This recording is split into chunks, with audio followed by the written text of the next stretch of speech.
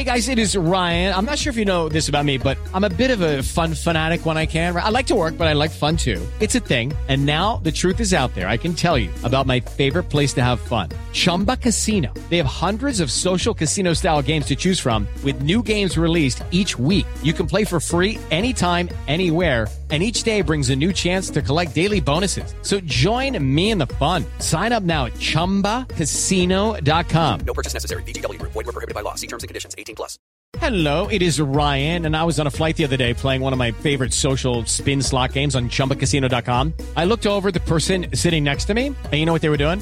They were also playing Chumba Casino. Coincidence? I think not. Everybody's loving having fun with it. Chumba Casino is home to hundreds of casino-style games that you can play for free anytime, anywhere, even at 30,000 feet. So sign up now at ChumbaCasino.com to claim your free welcome bonus. That's ChumbaCasino.com and live the Chumba life. No purchase necessary. VGW Group. Void where prohibited by law. See terms and conditions. 18+. Lucky Land Casino, asking people, what's the weirdest place you've gotten lucky? Lucky? In line at the deli, I guess? Aha, in my dentist's office. More than once, actually. Do I have to say? Yes, you do. In the car before my kids' PTA meeting. Really? Yes. Excuse me, what's the weirdest place you've gotten lucky? I never win and tell. Well, there you have it. You can get lucky anywhere, playing at LuckyLandSlots.com. Play for free right now. Are you feeling lucky? No purchase necessary. Void where prohibited by law. 18+. Terms and conditions apply. See website for details. On Florida's Space Coast, we think you can have the best of both worlds. Kind of like right now. Driving, at your desk, maybe at the gym, but you're also grooving to some music. Visit us and you'll go to the beach and see a rocket launch, or go kayaking and manatee spotting. It's all waiting for you on the only beach that doubles as a launch pad. Plan your adventure today at visitspacecoast.com. Hi listeners, and welcome to the final installment of the Cricket Unfiltered Best of series. This episode was recorded in June 2018 and features Australian fast bowler Josh Hazlewood. It's one of the first interviews that any Australian cricketer did since the sandpaper scandal in South Africa, and I was very proud that this made international headlines and news all around the world. So a great interview with Josh Hazlewood, lots of good stuff in there. Enjoy it, and then soon Cricket Unfiltered will be back with new episodes.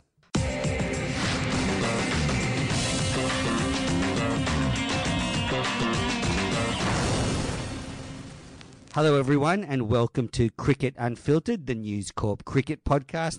I'm your host, Andrew Menzel, aka Menners, and joining me for today's podcast, I have a special guest, Australian fast bowler Josh Hazlewood. Josh, how are you? Good, thanks. Now, how's the hot spot in your back? It's going pretty well. It was only a minor injury, so I thought it was a good time to get everything right this time of year, and hit that next summer, I guess, full steam. So it's feeling good, and starting to do a few more things around training, which is good. So will we see you back in action for the Pakistan Test series in sort of late September, October? Is that the aim? Yeah, that's the aim.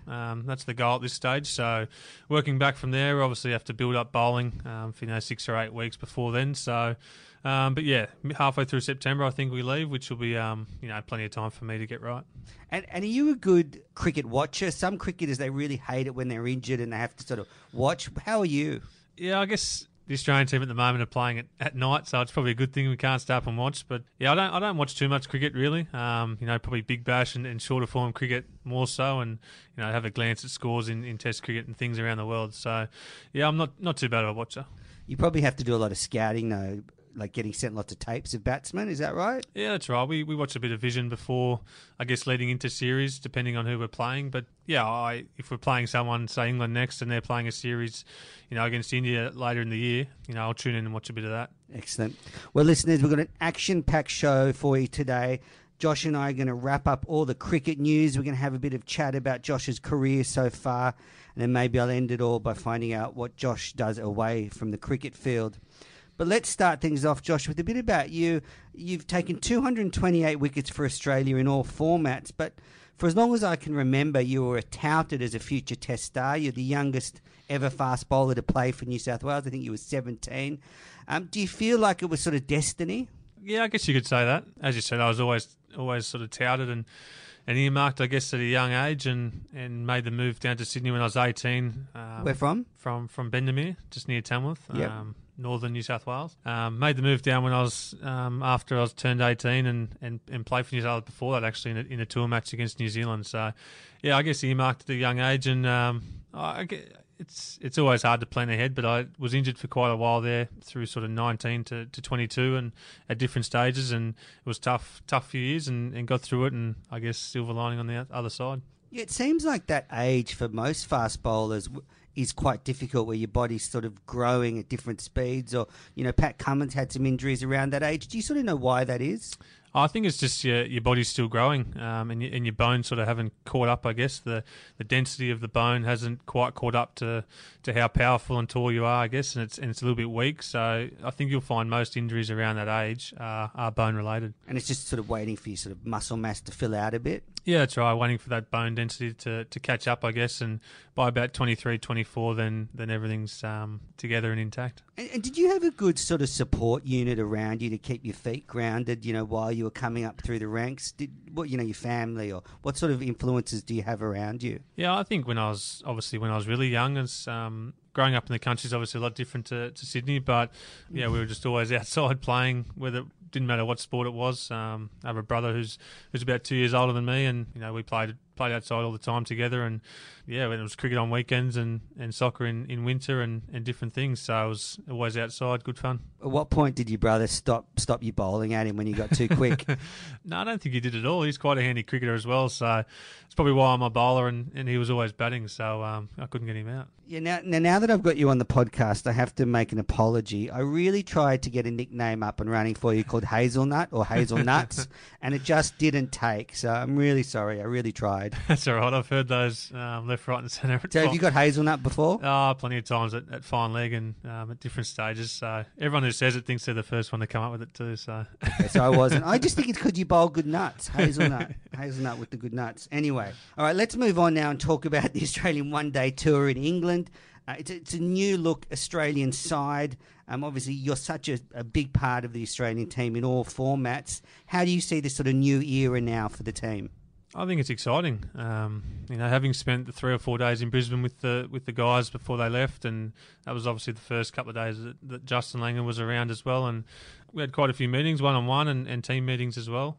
So he sort of got his points across, and it was a really good vibe, I guess. So sort of the start of something new, and a lot of young guys around, inexperienced guys who sort of brought a lot of energy to the group, and it just had a bit of a different feel, I guess. So I think that's carried on in England, even though we went down the first game. It was close, and I think it's a good starting point to build on, obviously heading into the World Cup. Have you heard anything from the camp over there about how they're going and how sort of the new look teams come together? Do you keep in contact? Yeah, keep in contact with a couple of guys, and they've all sort of been on the same page. It's there's plenty of energy, and it's a great vibe, and everyone's having a good time, and I guess the environment they're trying to create is working, and it's quite a fresh start, so it's exciting. Yeah, I wonder how it's going to differ from under Darren Lehman. Yeah, I don't know. The coaches are obviously a little bit different. Wolf was quite laid back, and I guess he'd been on the road for quite a while as well, been doing the job for, I think, 4 or 5 years, and that can take its toll as well.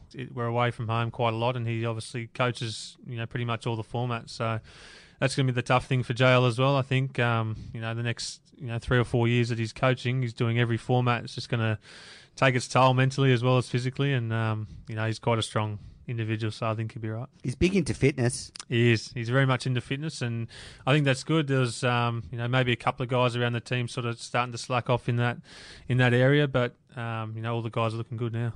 Yeah, I think Adam Gilchrist made a funny joke on the back page saying that he's not surprised Buff wasn't too hard on the fitness. So you get different characters from different coaches.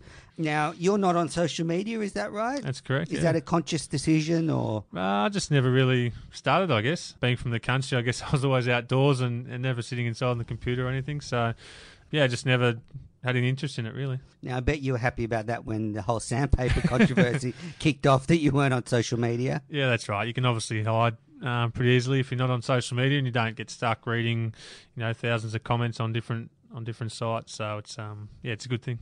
Yeah, do you read articles about you, or do you sort of just ignore it all? I wouldn't say ignore it all. I definitely read some, not much compared to other guys, I think. So I sort of steer clear when I can, but yeah, I guess if it's a positive one, it's good to read.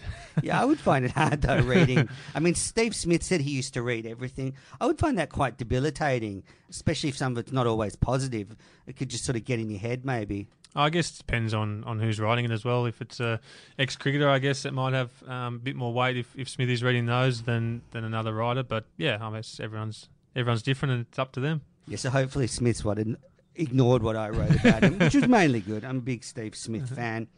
Now, I heard you say on the back page about the events in Cape Town that, the day after it happened, it was hard to go out in the field. You also said you had no idea about the plot to tamper with the ball.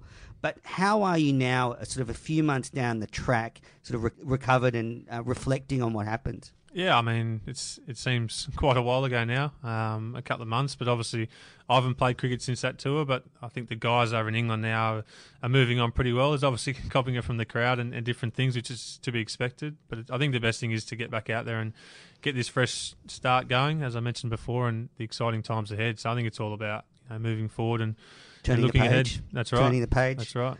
With an insight into that tour, I think some maybe casual fans of cricket maybe didn't realise how stressful the tour was leading up to the third test. I mean, I don't know how David Warner can go from T20 captain to taking sandpaper on the ground or giving it to someone without something happening in between. I mean, was it a stressful tour? I guess it's a big tour always, South Africa. Coming on the back of an Ashes as well, which was quite stressful, I guess, being at home. But all big tours are stressful, and I guess it's that added pressure we probably put on ourselves as much as anyone to win, and that's probably where I guess the stress has come from, that we're pretty much measured basically on our cricket ability, not as people off the field, which we probably have gone away from in the last, I'm not sure, 6 months, 12 months, and we're focused solely on results, and that I guess drives people to do different things, and we're only measured on our cricket success. So I don't think that's how it is now. I think it's changed a little bit, and JL has talked a lot about how we're behaving off the field, and we're going to be measured on that as well. So that's a good signs, I think. Yeah, and JL sort of said that he thought maybe at times the team acted like spoilt brats, and I don't want to take that quote out of context, because he wasn't really laying into you guys. He just thought maybe you crossed the line or whatever, that mythical line. Do you feel now that as a leader in the team you want to set new standards? Absolutely, yeah. I think it's, as I said, it's a great time to start those things, I guess, and put them into place. And I think JL said a lot about, you can write so many things on the wall, but if you don't live them, I guess, and live them every day at training and playing and touring around, they don't mean anything. So it's about putting them into place and making it a habit, I guess, and pulling people up if they're not doing those things, and hopefully that environment we can create does those things. Yeah, I heard Steve Waugh on a podcast yesterday, and he was talking about he was 33 when he was first given the Australian captaincy, and when you look at Steve Smith at, I think, 26 when he took over the full-time captaincy, that's a big difference in life experience and just general captaincy experience. So perhaps Smith was a bit young when given the job? I don't know. Yeah, potentially. I mean, as far as if you just on field cricket wise, I think he was ready. He probably wasn't ready with everything that came with it, I guess. And Steve Waugh, being 33, as you said. And I guess it's a different time now where we're basically cricketers from when we leave school, I guess, and we don't really experience life outside of cricket and the cricket environment. Whereas, back in those times they probably did. They probably got out in the world and had a few jobs and learned a lot of life lessons, I guess you could say. And now you sort of go straight from school into a cricket environment, and cricket is all you know. So I think that's another good point where we can get outside our cricket lifestyle and, interact with whether it's a community or just other people and learn. That's going to be a good thing as well. Yeah, I guess getting different perspectives. And how did you react to the reaction from Australia to what happened in South Africa? I mean, that must have been quite shocking for the players. Yeah, absolutely. We obviously went to bed that night, and Australia hadn't woken up yet, so it hadn't hit back in Australia. And then when we woke up, it was quite surprising, I guess, how big a reaction it was. It wasn't massive, I guess, in South Africa. All the Australian riders sort of know it's going on here and there and around from different teams, and people have been done in the past. And I guess they sort of talked it down a bit, if anything, and then once it hit back here, the media sort of went the other way, I guess, and the reaction was massive, yeah. Yeah, I was up watching the cricket, and I went to bed thinking, I wonder what's going to happen when I get up, and it was just everywhere. Really sort of just was like a tsunami of reaction. Well, have you come up with a tactic, though, because you field at fine leg a lot? You're going to get handed lots of sandpaper over the next 12 months. Have you come up with an idea of how you're going to face that one? Not just yet. I liked Nathan Lyons in, I think he was in one of the tour matches in England. This obviously only works in England, but I think they said, do you have any sandpaper in your pocket? He said, no, just the ashes, mate. So we can use that one in England, but we'll have to come up with something else. Yeah, I would just go with it now. I mean, yeah, I think you got to roll with the crowd most of the time, and try and get them on your side. So, especially in the UK, they're great banter actually most of the time, and they sort of sing songs, and you can take part, and it's good fun. Excellent. Now, a couple of quick questions before we get into the week in cricket headlines. You were such a big part of Australia's team that won the 2015 World Cup at the MCG. Well, you're basically a year out from the 50-over World Cup. The team hasn't really had a great run of results. What do you think the team needs to do in the next year to be ready for that tournament? I think, first of all, on this tour, they'll get a lot out of it. There's quite a number of key players missing, I think, probably even 5 or 6. Who would expect to be in the team, I guess, and it leaves open a lot of opportunities for the guys that are there now. So hopefully a couple of those guys can stand up and grab those opportunities to really strengthen our squad. And I think it's just playing consistent cricket. We play some great one-day games, but in between those games, we play pretty poorly. So and that can be said across all the formats really over the last 12, 18 months. So if we can be consistent, I think that's going to go a long way to being competitive, I guess, in the World Cup and winning. One of the challenges I see for the 50-over team is that it's rare that the best 11 or 12 players are on the park, except when it's the World Cup. Yeah. You've got a lot of players injured or rotating in and out of squads, and the schedule is so packed that it's hard to tell what our best team is. So I guess, do they need to sort of try and get some continuity leading into that tournament to people, so people know their roles? People need to know they're a death bowler. Okay, practice that. Is that right? Yeah, absolutely. I agree with that. Definitely.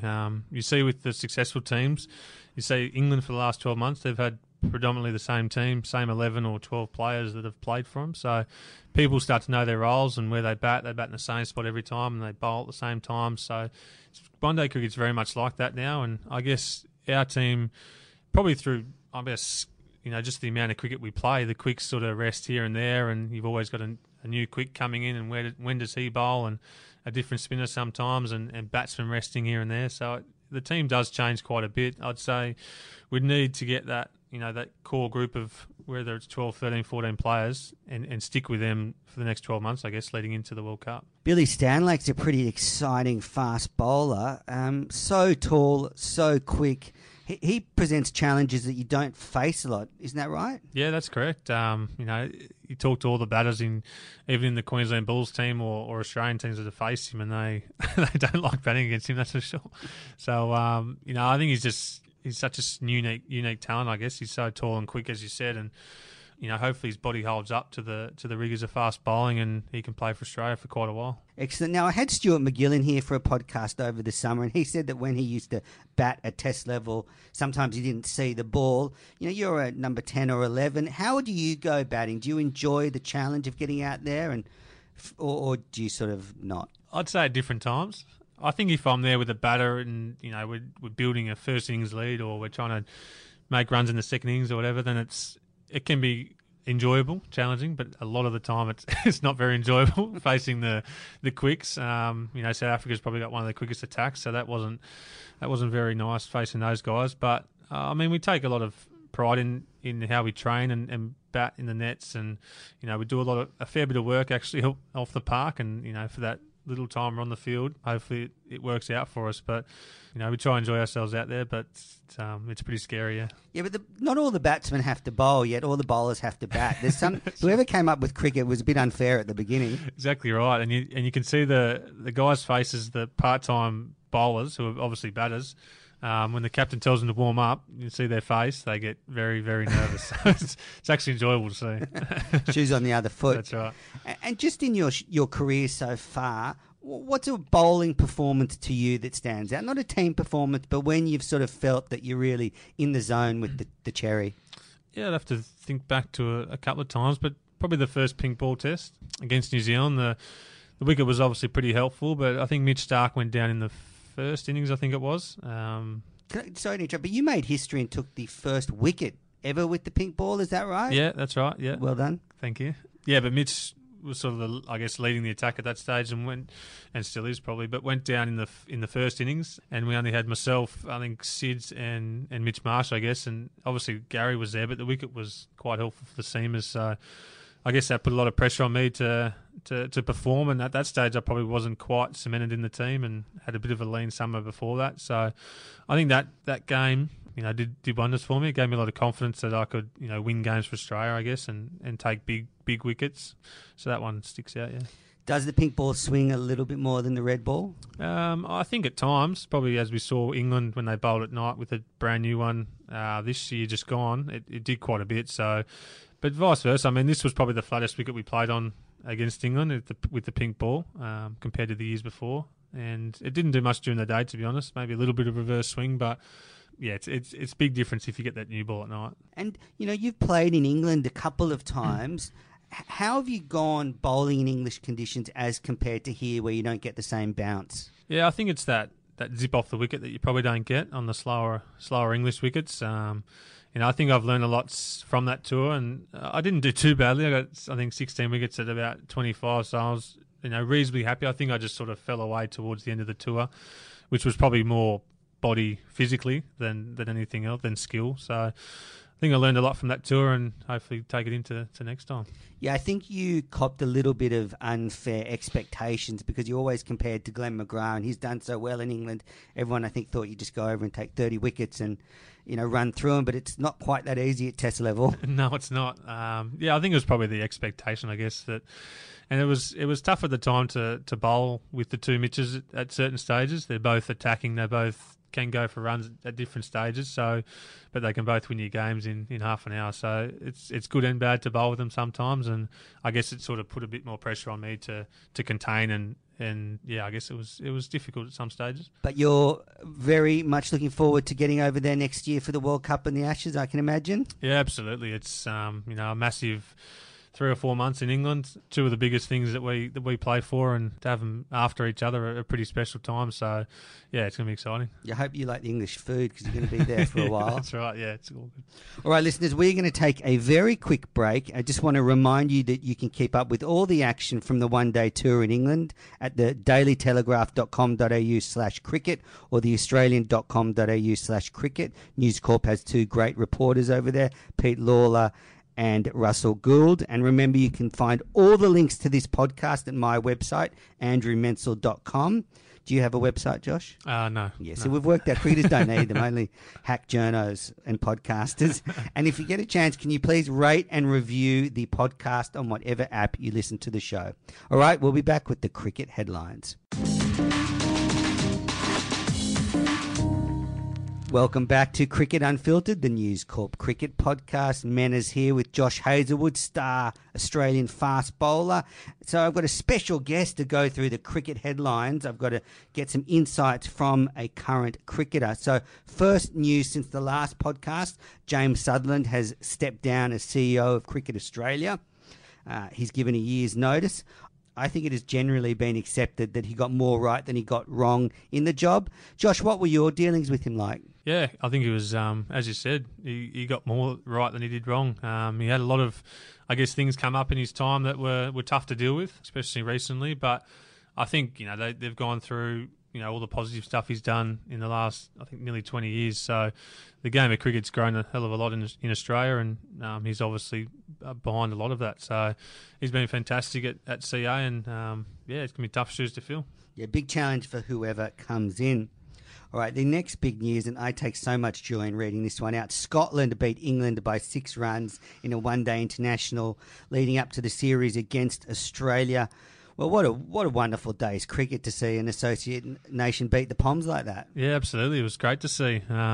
Scotland and Ireland and teams like that, they're bogey teams for some guys, and it's always tough to come up against them, to be honest. So, with the 10-team World Cup coming up, a lot of those teams aren't going to be there, so it's a little bit disappointing, I guess, but it's always good to see the Scots beat England. Yeah, a lot of talk has come up about the World Cup since that result, and I've sort of done a lot of thinking about the decision, and my summation is that perhaps when the ICC made the decision to reduce the World Cup, in that context it may have been correct, but I don't think they took into account how much these nations would develop between when they made the decision and the World Cup next year, because I think we've seen some of these smaller nations really come on in the last few years and just much more competitive, especially in the white ball format. So I think maybe at the time they thought it was the right decision, but now it's looking like it's not. Yeah, I think you're right. We're probably going to have to take another look at it after this World Cup, and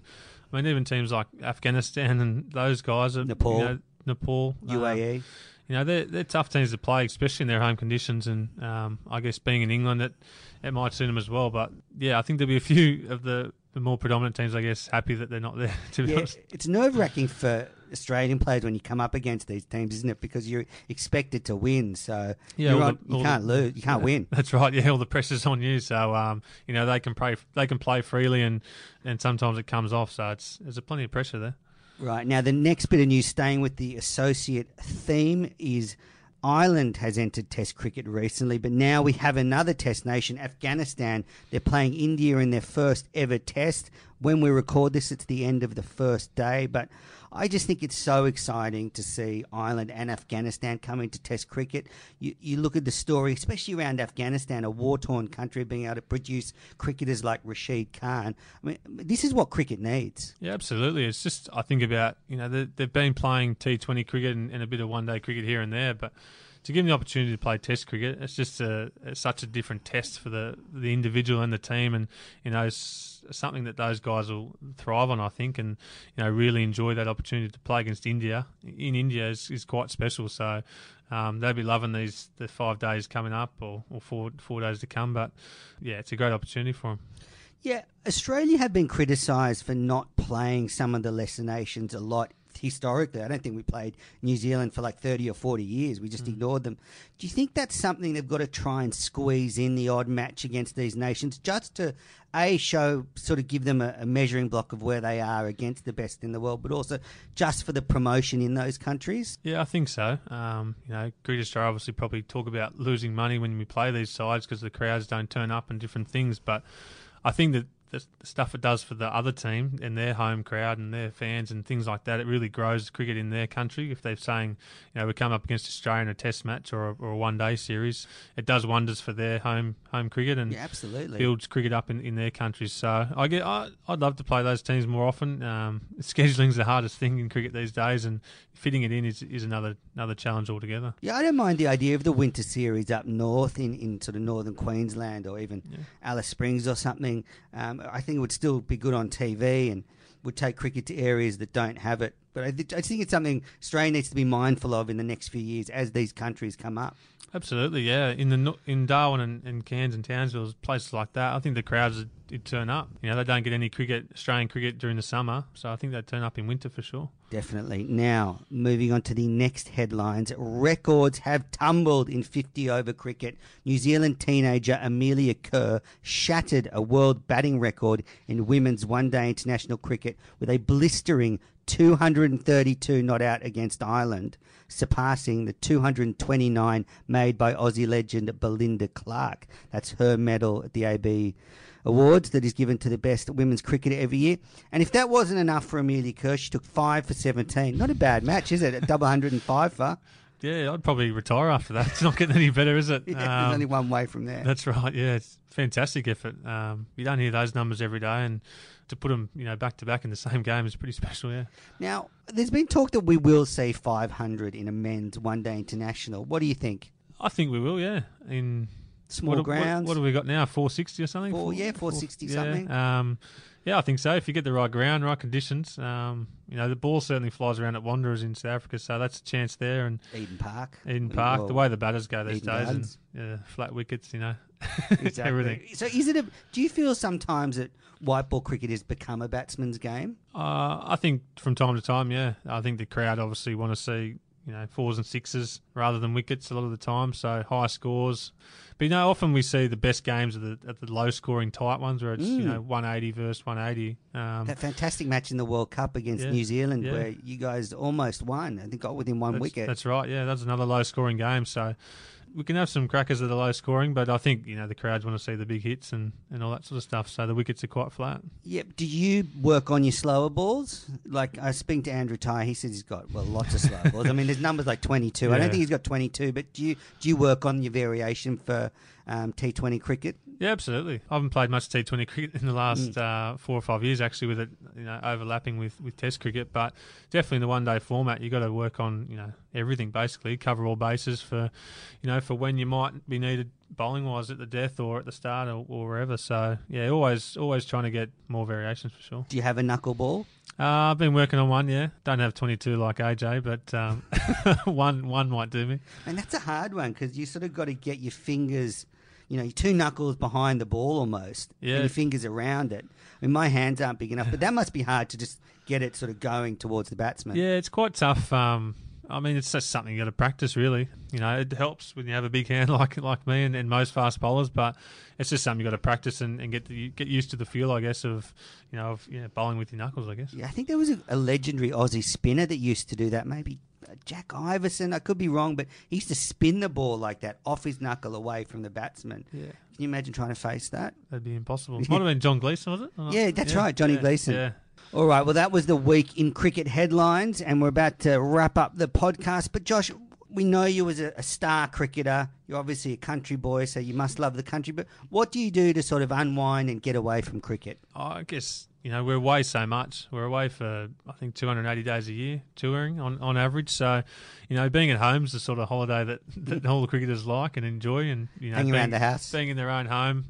We don't get to do it very often. And I guess, you miss other things that to do with your family and friends a lot of the time. So it's good to, always go back to the country and see the family and friends, try and do it as much as I can, but at least once a year for a week or so, which is great. And, have a game of golf and, just hang out with the family and see the nieces and nephews and things like that. And it really gets you away from the game, I guess. And yeah, it's really enjoyable. Elisa Healy was saying she's beaten Mitch Stark on the golf course recently. How do you go against Starkey? Starkey's pretty good. He hits it quite long. He's playing quite a bit at the moment, to be honest. I think him and Alyssa have their own trophy as well at home. So the Steely Cup. The Steely Cup, I think. So I wouldn't want to get beat by my wife, definitely. So does Mitch beat you, or he's a bit better than you?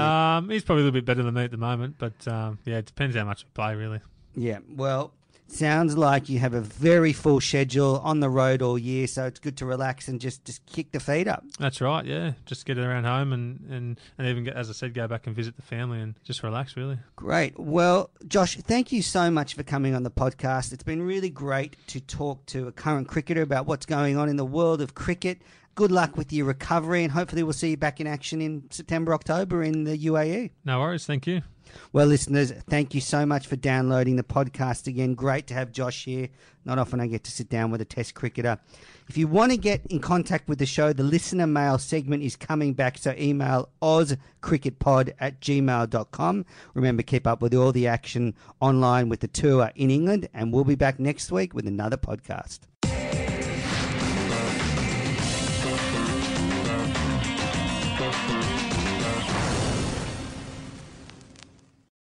Sports Social Podcast Network.